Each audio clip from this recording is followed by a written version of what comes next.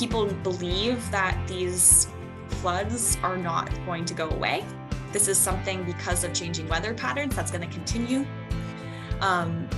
What could be the long-term impacts of this on people's lives, especially people who use drugs? Welcome to Growing Impact, a podcast by the Institutes of Energy and the Environment at Penn State. Growing Impact explores cutting-edge projects of researchers and scientists who are solving some of the world's most challenging energy and environmental issues. Each project has been funded through an impactful seed grant program that's facilitated through IEE. I'm your host, Kevin Slyman. Substance use and the opioid crisis continue to affect people in every community. Additionally, environmental impacts such as climate change and extreme weather can compound the already difficult lives of those struggling with addiction. This can be especially true in some rural areas where there can be additional barriers related to the lack of substance abuse services and support, and a stigma of addiction and treatment. Christina Brandt and her research team are working on a project that looks to bring data to community leaders and decision makers to show why this is a need in rural communities and to inform what adaptations could be made to help save lives. Welcome, Christina, to Growing Impact. Thank you so much for being here. I really appreciate you coming and speaking about your research and discussing your seed grant project. Thank you so much for having me. I'm excited to be able to share. Could you introduce yourself and provide a brief background of your research? I am an assistant professor of rural sociology at Penn State. That means I'm housed in the College of Ag Sciences, which is a bit unusual for a social scientist. But those of us who are in ag sciences, who are social sciences, are usually focused on either one, social issues just in rural communities at large, or specifically social issues around agriculture and food systems. So I am someone who primarily studies rural communities. If we think that place matters for people's outcomes, if place matters for people's experiences, I'm someone who thinks specifically about how the rural context shapes people's lives. So within Penn State, I also have a unique position in that I am not someone with a research and teaching split, which is what many faculty members are. I have a split between research and extension. So in addition to doing research, which is how we primarily think, come up with a research question, carry out a project, write scholarly articles, extension's purpose is to take research and boil it down in a way that can be used for community education purposes. So to kind of tell you the types of topics I focus on within research and extension, I primarily think about the experience of substance use in rural places. So I think about how the opioid crisis has impacted rural communities, how has it shaped the landscape of rural places, but also how living in a rural place shapes the way that people who use drugs experience substance use, experience the policies and programs that we have created around substance use. How did you become interested in substance abuse? How did this become a passion of yours? When I started graduate school in 2014, my hope was to take the method of ethnography, which is kind of true qualitative work. Within sociology, ethnography involves participant observation, right? Spending very long periods of time watching the dynamics you're studying. I wanted to take that from urban contexts where it's typically done to rural contexts, right? Universities are often based in cities. So it's easy for researchers who live at universities to do this kind of deep embedded work in cities. It's much less common for people to do that in places that are remote because it's harder to access. You don't live there. You don't know people there necessarily. So ethnography within sociology has long been a central way of studying the phenomenon of urban poverty. And I wanted to do that in rural spaces. So I wanted to be an ethnographer who studied rural poverty. When I was in graduate school, I moved very early on to Eastern Kentucky, which is part of what we often call Central Appalachia, an area that has long had really entrenched and concentrated poverty, in large part because of these cycles of exploitation from the coal industry, these cycles of busts and booms that have dominated local labor markets, that have decimated environmental landscapes, have created this kind of long-term, very deep rural poverty. So I think this was 2015 when I started fieldwork for my dissertation. I moved to Eastern Kentucky from grad school. And this was kind of the height of the opioid crisis. So I moved looking to study rural poverty and to think about how social policies that focus on poverty reduction should be utilized, be tailored to rural places. But you couldn't think about poverty at this time without thinking about substance use. Yes, the opioid crisis had kind of been boiling since the early 2000s, 2015, 15 years later, but this is the time where the opioid crisis started to get more deadly. This is the time where substances started getting more potent. And so kind of this undercurrent was coming to a head. When I was doing exploratory work, just talking with people, getting to know what people thought was important, what people wanted research to be done on in their communities, it kept coming back to substance use. I also have a history of addiction within my family. I've had loved ones who have suffered with substance use issues. And so it's something that I cared about personally too. And I felt like I could talk to people about in a non-judgmental way and allow for them to share stories that often they tried to hide because of how stigmatized the issue was. So I got into this space because of one, the need, and two, because I felt like I was uniquely positioned to be able to do deep work on the topic. Can you provide some background and history on substance abuse and the opioid crisis in rural areas, but really across the United States? Yeah. So, most everyone in America you can't pick up a newspaper, you can't watch a documentary without at some point hearing about the impact of the opioid crisis on the United States within the 2000s. And this is not a uniquely rural issue. In many ways, the opioid crisis kind of began in rural places, specifically in rural Appalachia. And that's for a few reasons. I'll give a brief background. As I mentioned, Central Appalachia, especially Eastern Kentucky, Southern West Virginia, these areas had been dominated by the coal industry for a very long time. Coal didn't just disappear overnight, right? The industry slowly started to hemorrhage jobs throughout the 80s, 90s, 2000s, right? So slowly, different communities are starting to lose their biggest job opportunities. Coal also wasn't just like a means to an income. It also was for many people this source of pride, this source of identity. This is what our communities do. Our communities keep the lights on for the country. So as jobs were hemorrhaging, one, people are losing a source of income, but two, often people are losing this pride, this identity that's not just at the individual level, but at the community level. So in the early 2000s, this was a period where we're losing these coal jobs. People themselves who are losing coal jobs are often individuals who have, developed these kind of long-term illnesses, chronic pain. For a long time, rural places, especially in Appalachia, lacked access to primary health care. So a lot of times, like these kind of chronic illnesses have been, people have been forced to leave them to fester, to not address them, which allows them to get more severe. So this is kind of the background. And in the early 2000s, we see for the first time this kind of like proliferation of prescription opioids that are being used by doctors' offices to address this problem.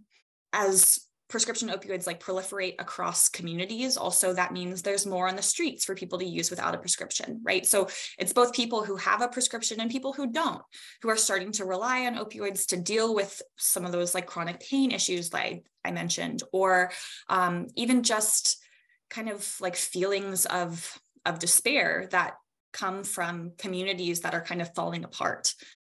Things started to change in the 2010s. And a big part of this was because the country started to realize, look, maybe passing out pills left and right isn't the answer.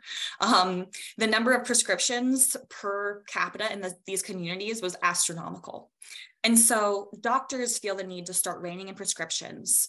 Pharmaceutical companies reformulate some of these prescriptions so they become less addictive. Essentially, we start to get prescription opioids off the street. And so without prescription opioids on the street, this kind of pushes people to start to look to alternative options that are easier or cheaper to get. And an important point is cheaper, right? Often higher income people could still access things like Oxy on the street. But if you don't have access to a higher income, you have to take what you can get. And so this is the time where we saw kind of huge increases in rates of heroin use. More recently, the introduction of fentanyl into the heroin supply. Fentanyl is even more potent. In a paradoxical way, getting pills off the street made people turn to substances that were more dangerous, which is kind of what started to make the overdose rate skyrocket. The thing that makes rural communities unique is that I'd say it's twofold. You can look at the structure of rural places and you can look at the culture of rural places. So what do people need to address this? We have harm reduction services. Harm reduction services exist in order to make sure that people who use drugs don't die, right? Substance use is a given. People will always use drugs. There will always be a reason to use drugs. It doesn't matter if the state provides them or not, they're going to be there. People will use them. So how do we make sure people don't die? We make sure that people have access to things like naloxone, right? Naloxone, or often called Narcan, is something that people can use to reverse the impact of an overdose. But in rural places, structure and culture, there's less organizational infrastructure. You don't necessarily have the same number of organizations who are able to provide services like this to people, right? You need to have access to a local health group who's passing this out on the street to make sure that everyone has access to it and everyone can use it when they need. 2, culture. Unfortunately, it is the case that substance use and substance use services are both still more stigmatized in rural communities than not. That's certainly changing. I have seen it change over time while I've been doing research. However, there's still a lot of work to go. Okay. Can we now pull in the environmental component? Can you explain how substance abuse and, say, an environmental impact like flooding, how they're related and how they impact one another? I was still living in Eastern Kentucky in 2021 before I moved here in the fall. And in that spring, there was an extreme flooding event where it was in New York Times. Many communities were suddenly underwater. This in large part stems from the fact that often communities and especially houses are in hollers, right? Kind of placed along creek beds. You can't build on top of the mountain necessarily. So communities exist in between the mountains. Also, the coal industry has created kind of lasting environmental damage in a lot of these places too. So it's, mountaintop removal has kind of changed the landscape of how places naturally deal with things like absorbing rain. So this first extreme flooding event that happened in 2021, right, just high levels of rain, creeks rose, low land near creeks flooded. While I was doing my research, all of a sudden I was trying to contact some of my respondents to do work. I was contacting some of the organizations that I was working with who helped me connect with respondents. And people aren't thinking about substance use in a moment where houses are underwater. Right?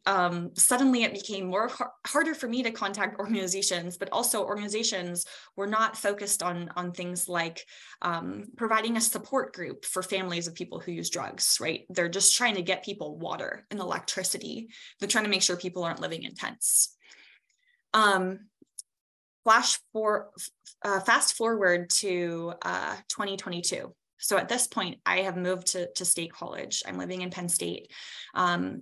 on my birthday of 2022, that's how I remember, July 28th, there was another even more extreme flooding event that hit many of the same communities in Eastern Kentucky and West Virginia that the one in 2021 hit.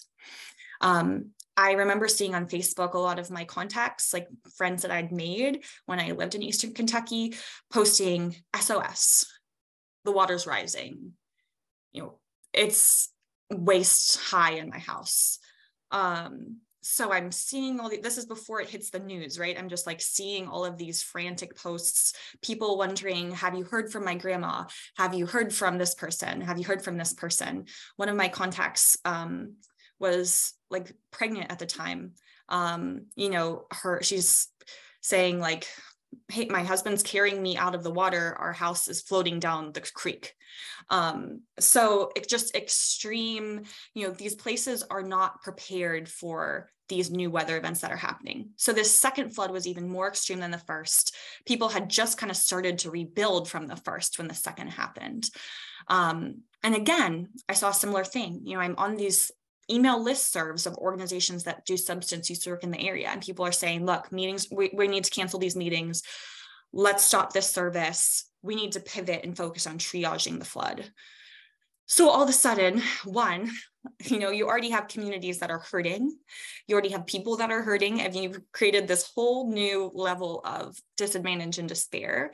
And then two, the limited number of organizations that do all of the social service work in these communities are the ones that have to respond in the moment. And so those kind of other services that are important to make sure people have access to harm reduction services, people have access to treatment, those disappear.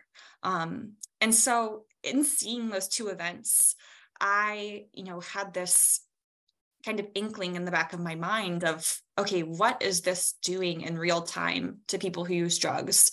How is access to harm reduction services changing, treatment changing? How can I actually look at this in a systematic way? People believe that these floods are not going to go away. This is something because of changing weather patterns that's going to continue.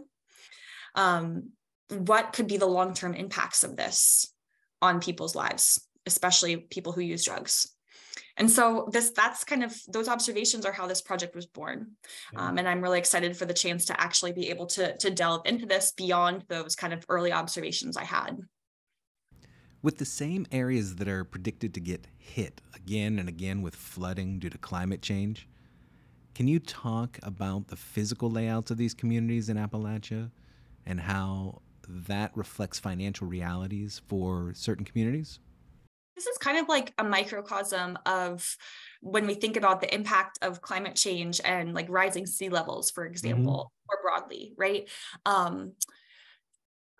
Because of the history of who owns land in Appalachia, right? It stems back to, again, coal industry.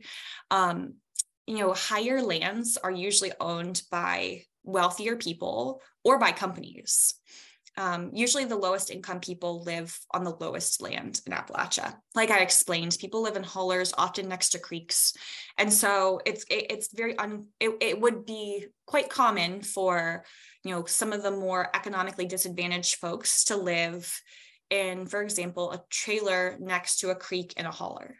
So when that creek rises, the people that are going to be most impacted often are those with the least economic resources in the first place.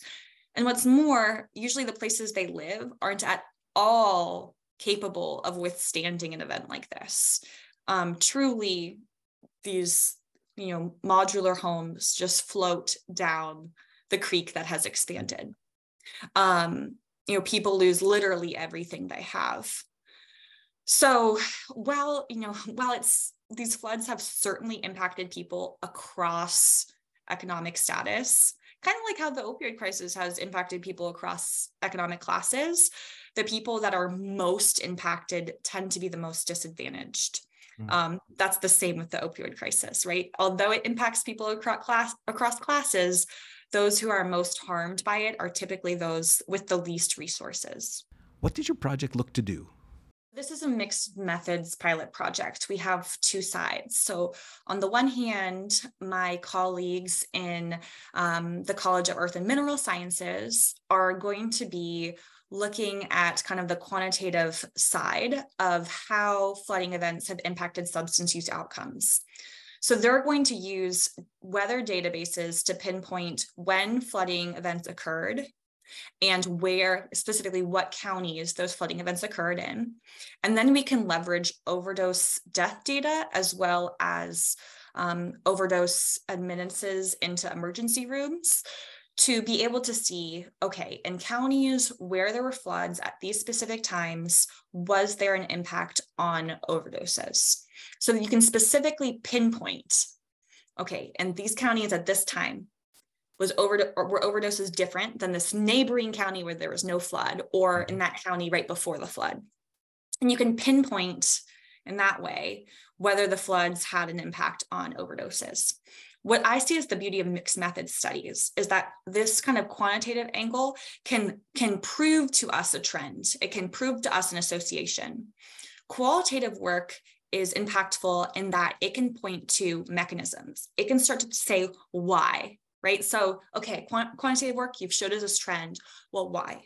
So this is where my components of the research project, I will then turn to reach out to many of those organizations that I've done work with in the past, sit down and have interviews where we specifically look back and think about when the floods happened, what was going through your head, how did you guys adapt? Who was most impacted? When were you able to go quote unquote back to normal? And start to talk through this. You do this with many organizations, right? You continue to talk to different people until you've reached, what we call redundancy, meaning you're starting to hear the same things over and over again. And analyzing that, you can start to piece through, okay, can we explain the why? So say flooding increased overdoses, or say it decreased them. Now we can start to use people's perspectives to figure out why that was. Another piece of the project will entail, going back to those communities and literally going to look at some of those places that were most impacted by flooding, to see the kind of remaining damage that is left, to see how rebuilding has occurred. Often going to places with people helps people tell stories better, right? Like physically being in a place can allow you to think back, to reproduce memories and talk through. So this will be, the qualitative component will be very place-based, and draw on, physical settings as well as people's recollections. How do you plan to work with communities? One, I'm going to draw on connections I've already made through past research to kind of know, okay, what are the key organizations in these communities that I'm going to turn to and talk to first? How can I use those connections to help introduce me to other people, maybe folks who experienced some of the more extreme flooding in their homes, talk with them, and you snowball to meet more and more people, to hear other perspectives to add into your kind of collection of data that you're assembling. The other thing I think is really important in doing this kind of work is to talk with organizations about how your work can aid theirs. Are there questions I can ask in my interviews that you all would like to know the answers to? What can I give back to you? So this is kind of like a community engaged piece. Are there things that we can do in the short term that can also be given back to help communities during the rebuilding process? That I think is just a really important piece to include and research, especially that works with more vulnerable populations or communities. Communities I've found are so willing to open themselves up to hope that something bigger will come from them sharing their stories. That's the goal of research. That's what we hope to do. But that's a really long time horizon and a big time horizon. So I think it's important to think, okay, in the immediate as well, how can we use this to give back? What could be some results from this project, some impacts? And what do you hope that it could do in the future? The consensus is that these extreme flooding events are going to continue in rural Appalachia, especially Eastern Kentucky, Southern West Virginia, that this is not the end. So communities and state governments and federal governments to an extent too are needing to think about how to help communities become more resilient to these kind of environmental hazards.